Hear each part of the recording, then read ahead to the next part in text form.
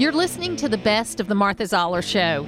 You can hear the show live Monday through Friday from 9 to 11 on AM 550 and FM 102.9 WDUN and streaming at accesswdun.com. You can find all things Martha Zoller at marthazoller.com.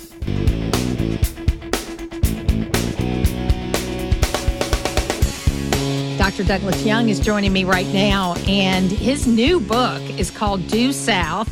And we talked to him about his last book, so we wanted to talk to you about this one. How are you? I'm doing very well. Thank you so much for having me, Martha. It is an honor and a joy to be here. I have been listening to talk radio for probably close to 50 years, and I've heard loads of national and local talk radio hosts, and you are, in addition to being so very well informed about the issues and wise, you are the kindest and the fairest of all talk radio hosts I've ever been blessed to hear. And I just think that you are a fine Christian lady and a role model for us all. And I wish that all talk show hosts would treat all their guests as even-handedly and fairly and kindly as you do. Well, so thank you very much. You know, they don't call me the Velvet Hammer for nothing. I mean, I try to be direct about things, but I also try to be fair because, look, there may be a mostly Republican audience for this show, but I now have a podcast which has extended my audience. We have people that call in from all over the country, and you want to be fair to everybody. Sure. And I had a lady at a lunch breakfast that I went to who was considering taking a position with the Republican Women's Group in looking at certain issues. And she says, Martha, where do I get good information? I mean, that's a big question, right? And so I just told her a few sources that I use. And there's a new one called News Nation that does a really good job. There's also a thing called Ground News, where if you get their app, they actually will rank stories on who carries them. So you can kind of see, okay, does this story lean left? Does this story lean right? Can I make my own decisions? Right. Critical thinking. You were a professor for many, many years, and that's what you encouraged with your politically incorrect group and other things like that was critical thinking. If you just hear what you agree with, how are you ever going to be in the world? And you're not going to learn anything new. My number one goal as a teacher was to try to help students learn how to think more critically, analytically, independently, but always critically, to think for themselves. It's been said, and I think it's true, that most of us, we're not going to remember more than about 5 or 10% of the information that we get in a class over the long haul. But if the teacher can help the student learn how to think more analytically, more rationally, more independently, more critically, those critical thinking skills will last a lifetime and can enhance the decision-making prowess of the student in every aspect of life. And so I think critical thinking is absolutely the most important goal of education. Yeah, I mean, I've said this for many years about college education. And college isn't for everyone. I love the fact that here our technical colleges do have that basic core curriculum so that if someone decides after a technical degree they want to go on to college, they don't have to start over again. Right. I think and also I do think there is a base of knowledge that you should have to just be a good citizen in the world. Sure. You know, there's a certain level of knowledge that you should have. Yes, this ma'am. idea that you don't need history and English and all this kind of stuff. No, you do, because Right. you need to be able to have conversations with people and know that there's a basic level of knowledge. If you read Democracy in America, one of the things that de Tocqueville, which this is a book written in the early 1800s. Right, 1835. That's right. And it talks about, you know, the kind of ruffian Americans, but they may have only had a second grade education, but they had this basic knowledge of how things worked so that they could have conversations with people about it. Right. That was in the early 1800s that he was traveling around America. So exactly. Do you know my mama, who was born in 1892, and she only had a 10th grade education. That's all the school went up to. Right. But yet she was still an outstanding public school teacher. She taught in a one-room schoolhouse, and she was fluent in Latin. Her grandson can't speak any Latin, and their grandson has a PhD. Well, and it's so funny, and we'll get to the book in a minute, but it's so funny. My parents were kind of the same way. My mother graduated from high school. It was 11th grade at that point in time. My father did not graduate from high school because his dad had a business that was failing in the Depression, and he got pulled out of school to help save the business. Sure. And so he was in and out of school very sporadically from the time he was 7 until he was about 15, and then he went to work full time. But he was very intelligent and read a lot, and my mother the same way, but they knew that they wanted more for us. They knew that they, and they didn't have a lot of money, so they took use of things like field trips to the ballet or field trips to the symphony back when they used to do those, because they knew as a family we weren't going to be able to afford to go to those kinds of things. But if I could go for a cut rate with my class and get that exposure, we all did that. That's a great cultural education. It is. And so they knew, it's kind of like when George Bush said, even people who've never been free yearn for freedom. There's a place. It's even people that aren't educated know that education is the key out. Right. If you've ever seen Waiting for Superman, which is this great documentary about charter schools. Yes. And you have these people who are suffering and struggling in very difficult circumstances, but they know that if they can get their kid an education, that they're going to have a way out. Exactly. And that's exactly, education and economics is what separates us. It's not all these other false things we put in the way. I agree. My paternal grandfather, who had a 10th grade education, he was born in 1899. He told me, son, be sure and get all the education you can, because that's the one thing they can never take away from you. That's exactly what my father used to say, too. Exactly. Now, tell us about Due South. Oh, it is so much fun. It is a romantic dramedy that takes place in a small southern present-day university town, and the three main characters are all students at the local university looking for love, and they have sort of a romantic triangle going on. And there's also a much larger cast of often quite colorful characters, some eccentric folks in the community, and that's why I titled the book Due South, named for this fictional town. And it has a lot of laughs. There's some serious drama as well, a whole lot of in-depth character development, but it's fun, light reading. And as enjoyable as my first novel, Deep in the Forest, is, which came out last year, Due South, I think, is a lot funnier. I also think that it's a more ambitious book in that it has a far larger cast of characters, and whereas Deep in the Forest had one major character, the new book, Due South, has three. The new book goes into a lot more detail, I think, has more depth of character profiled. But both books are a lot of fun, and I'm having a ball promoting Due South now, doing various radio programs and interviews. I've got book signings coming up. In fact, this Saturday, December the 10th, from noon to 3 at my favorite local restaurant, the Alpha Euro Grill, which has the best Greek food on the planet as far as I'm concerned, and I include Greece in that. It's hosting a book signing, and I'll be there, and I'll be signing books, not only Due South at a 25% discount per book, but I'll also be signing copies of Deep in the Forest for a 33% discount. And I've got a book signing at the world's best miniature golf course, the Oaks, on December 17th, my birthday, December 17th from 11 to 2, and that's in Oakwood. And what's wonderful about the Oaks is it's the only putt-putt course I've ever been on where there's not one goofy dinosaur. It's all nature trails. So, did you self-publish these books? There's an independent publisher in Red Bank, New Jersey, the home of the legendary big band maestro and composer Count Basie, that really liked my manuscripts and agreed to publish, and I'm thrilled.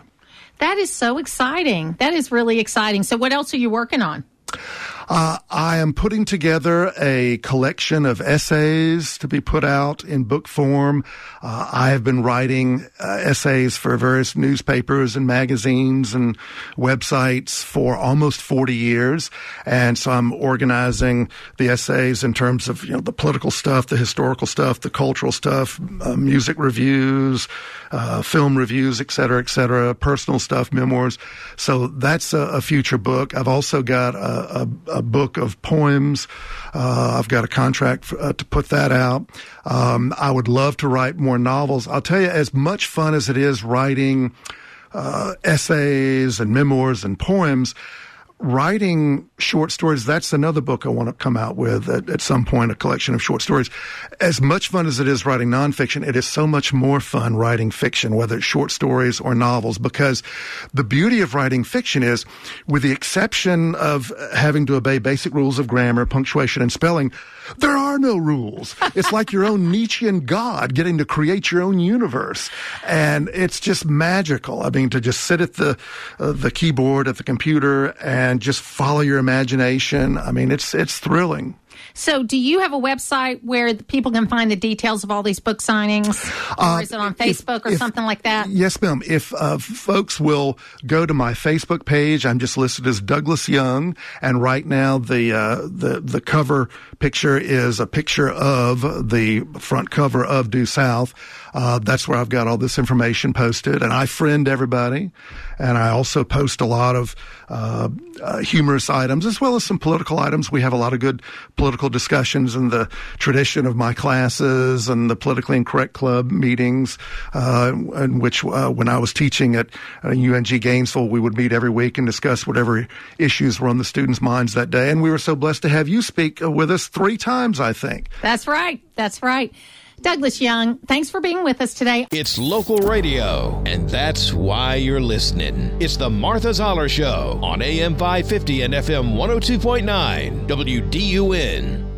Austin Rhodes is joining me right now. He is a fellow talk show host in Augusta, and I got wind of a little story that's going on over there that I think could have huge impact as we go into the legislative session if it plays out the way we think it's going to. So I wanted to get him to tell us a little bit about it. Austin, thanks for being with us today. Good morning, Martha. I hope you're having a good election day so far. So far, so good. Look, there's a lot of talk all around Georgia about cities being created or people pulling out of cities and creating their own cities. There's a little bit of discussion like that going on in your area. Tell us about it. There was a formative meeting Sunday, a group of folks getting together very informally to discuss the possibility of forming a new city within the current city limits of Augusta that would actually border Columbia County, which I'll get into why that's important in just a minute. But Augusta, of course, is Richmond County. It's a consolidated government, Augusta-Richmond County, much like Athens-Clarke County. And this is basically the suburban areas of Augusta that feel like they are paying the freight for the majority of the business that goes on in the city, but they have less and less a political voice because there are far fewer of them in number. Still, the majority of the tax bill is being paid by these districts, and they're not happy with the way that things are going in the city. So what are they proposing?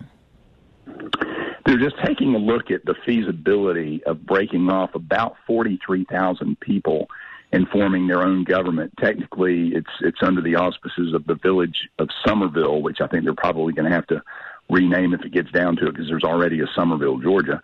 But that was the historic name of one of the primary neighborhoods that's being considered for a breakaway.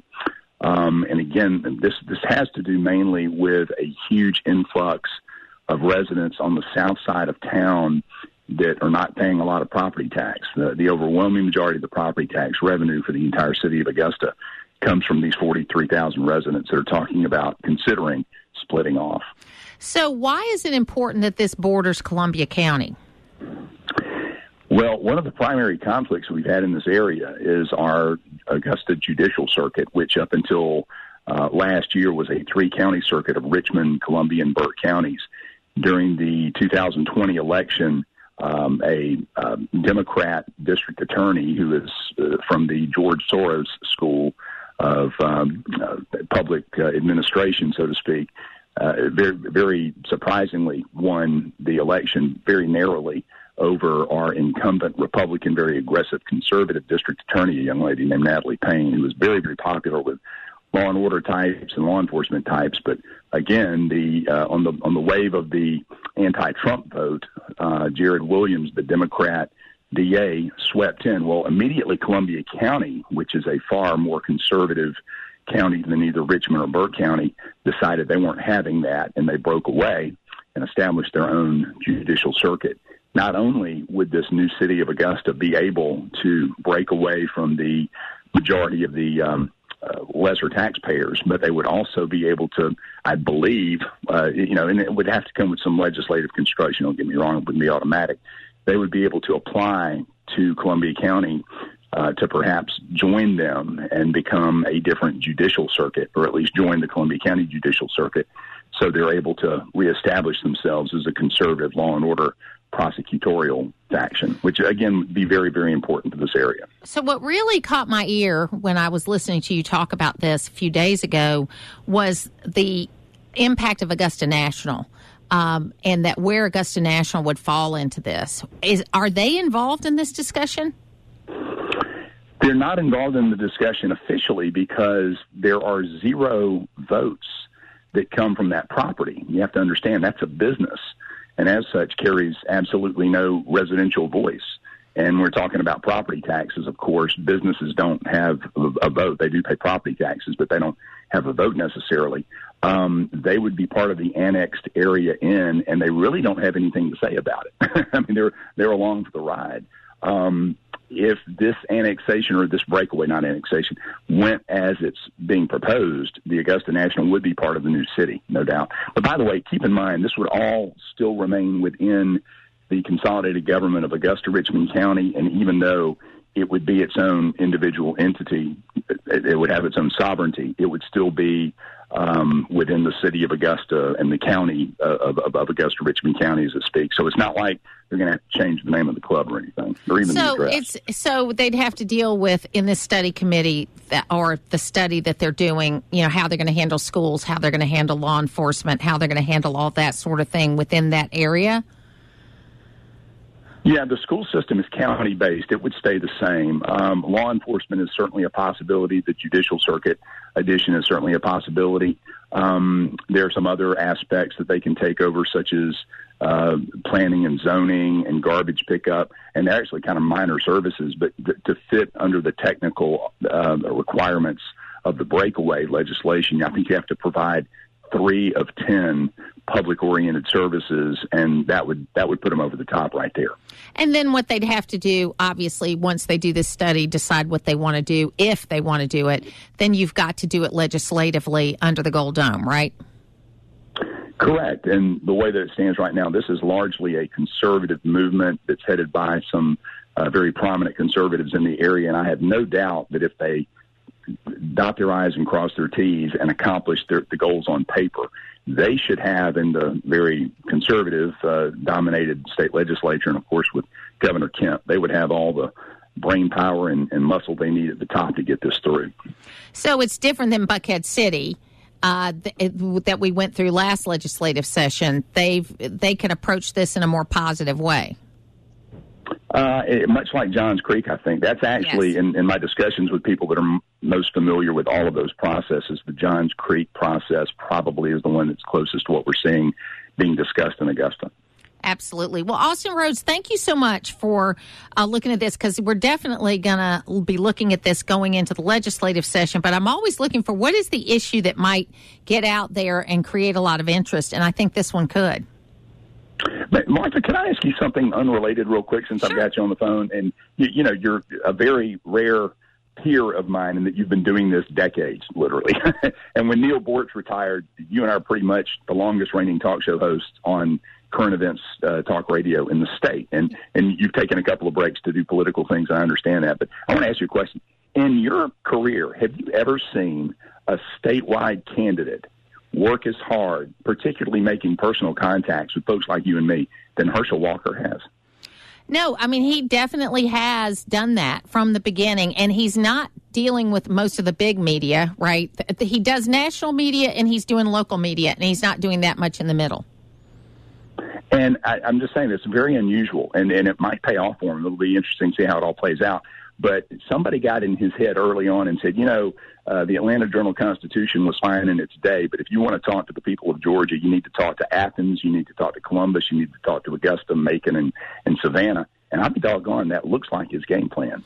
No, I think you're right about that. And there are lots of challenges, obviously, that Herschel Walker's going to have. He was outspent. He had nothing but negative news stories written about him. But he also got out and talked to people. And look, I don't know if I buy all this prediction about, this is what the early voting did, so this means that Warnock's up 4% or whatever in the early voting. You don't know because you're not voting by party. You can guess based on how the counties have voted already. But what I'm watching really closely is in those counties in North Georgia, in my listening area, where he underperformed Brian Kemp and what the turnouts are like there.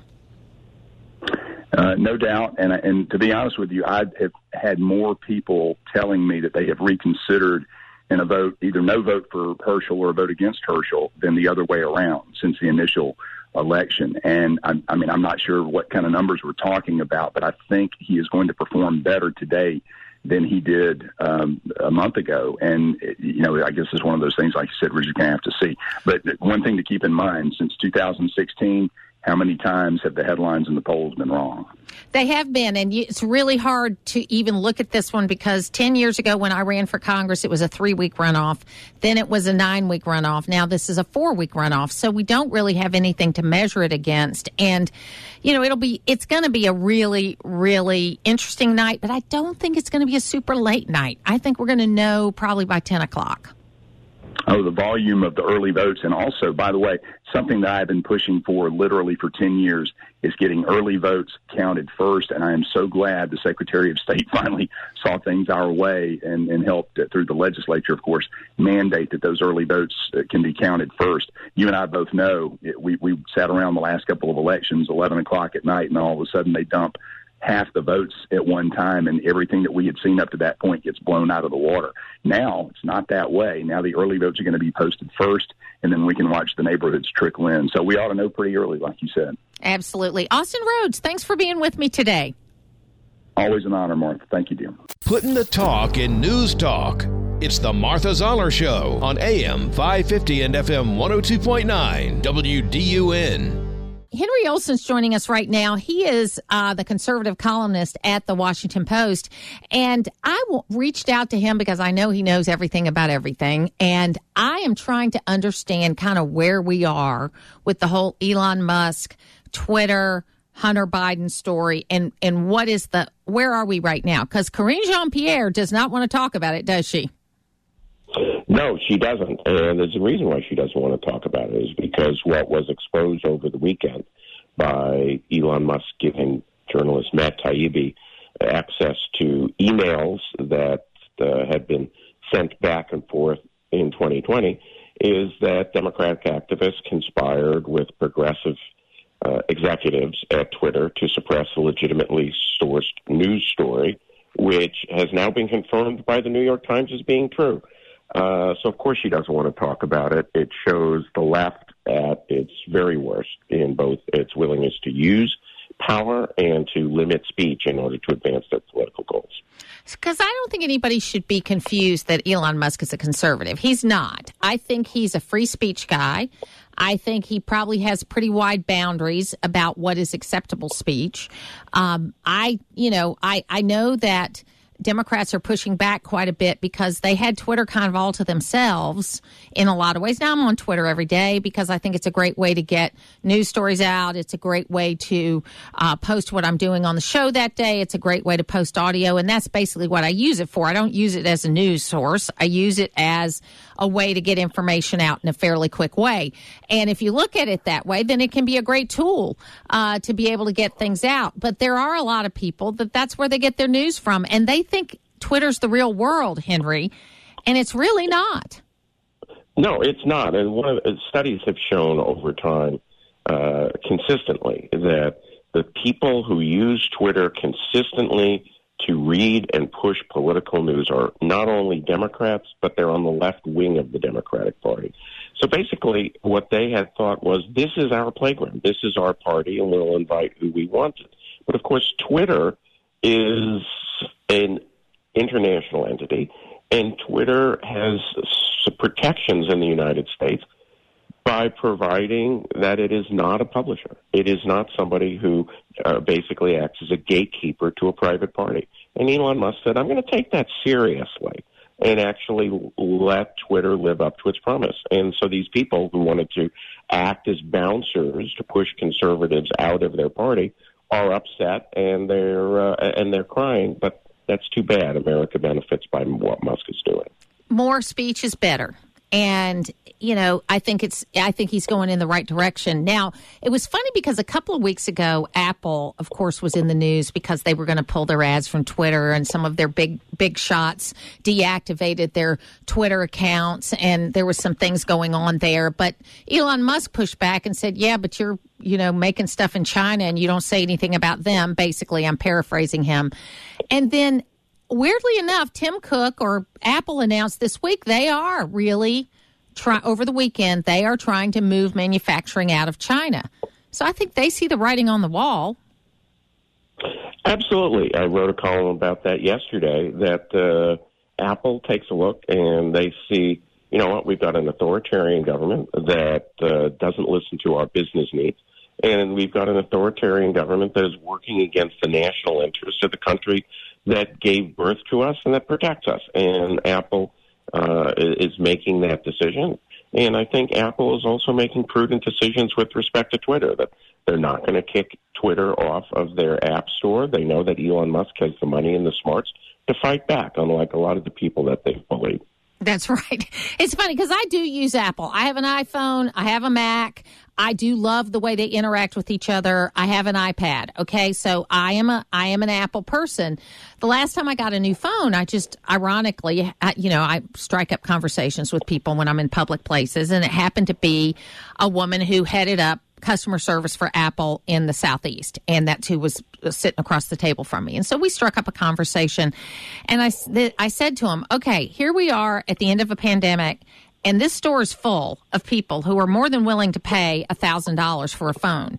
Okay, I mean, they were flying out of the store, whether it was the phone, the iPad, the watches, whatever. Plenty of high dollar stuff was leaving that store legitimately on that day.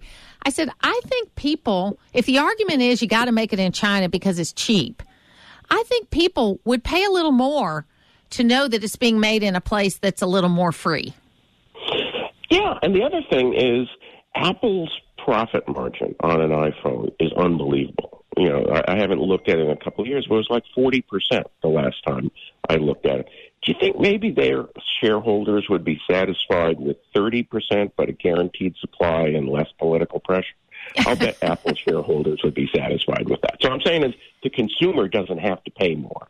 That's right. There's a lot of money that Apple can cut out of their profit margins, and I'll bet the shareholders will be satisfied with a lower but steadier rate of return. So getting back to Twitter for a minute, do you think that Apple kind of tried to flex its muscles by saying they'll take him off the App Store because they were so successful at crushing Parler by doing that? And so, but Parler didn't have anything behind it. And to your point, Elon Musk could have fought back.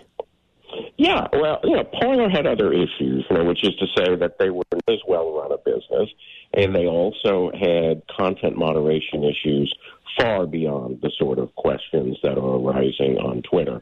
But Elon Musk, this guy is unbelievable. I mean, when you think about it, this is a guy who has formed Tesla. This is a guy who's formed SpaceX. This is a guy who is a serial entrepreneur, and everything he touches seems to turn to gold. And now he's in charge of Twitter, and you don't get to be the richest man in the world by chance. You get to be the richest man in the world by being smart and dedicated and being willing to fight. And I think Tim Cook looked across the table, or judging from the pictures, across the pond at the Cupertino headquarters and said, I've met my match. This isn't worth it to me. And, it's funny because you know how we love our SEC football. We were very disappointed in Really? You guys love SEC yes, football? Yes, we do. And we were very disappointed in Tim Cook last week because he's from Auburn, which is also an SEC team, and he should know better. Even though he's been living in Cupertino for however long, he actually went to Auburn, so he should know how it works. So we're having a blast here down in Georgia because our team, the University of Georgia, won the SEC championship last week, which they did not win last year. And now our quarterback is going to New York for the Heisman. And he's probably the oldest quarterback in history to be nominated because this guy has been all over the place. If you read his story, Stetson Bennett, he was the player nobody wanted. He just wouldn't give up. He went to junior college. He did a walk-on. I mean, he just did all the kind of hunker down things that you wish that people would do in their lives. He just would not give up. And also, he had COVID in there where all these players are getting an extra year of eligibility because of that. And so he figures, I'm not big enough to be an NFL quarterback, so I'm going to play another year. So he's played 6 years in college football, and he's loved every minute of it. Well, I hope he gets the Heisman, and then I hope he's smart enough that he turns around and signs a book agent and immediately tells his story and sells it to Hollywood. It would be a great story, wouldn't it?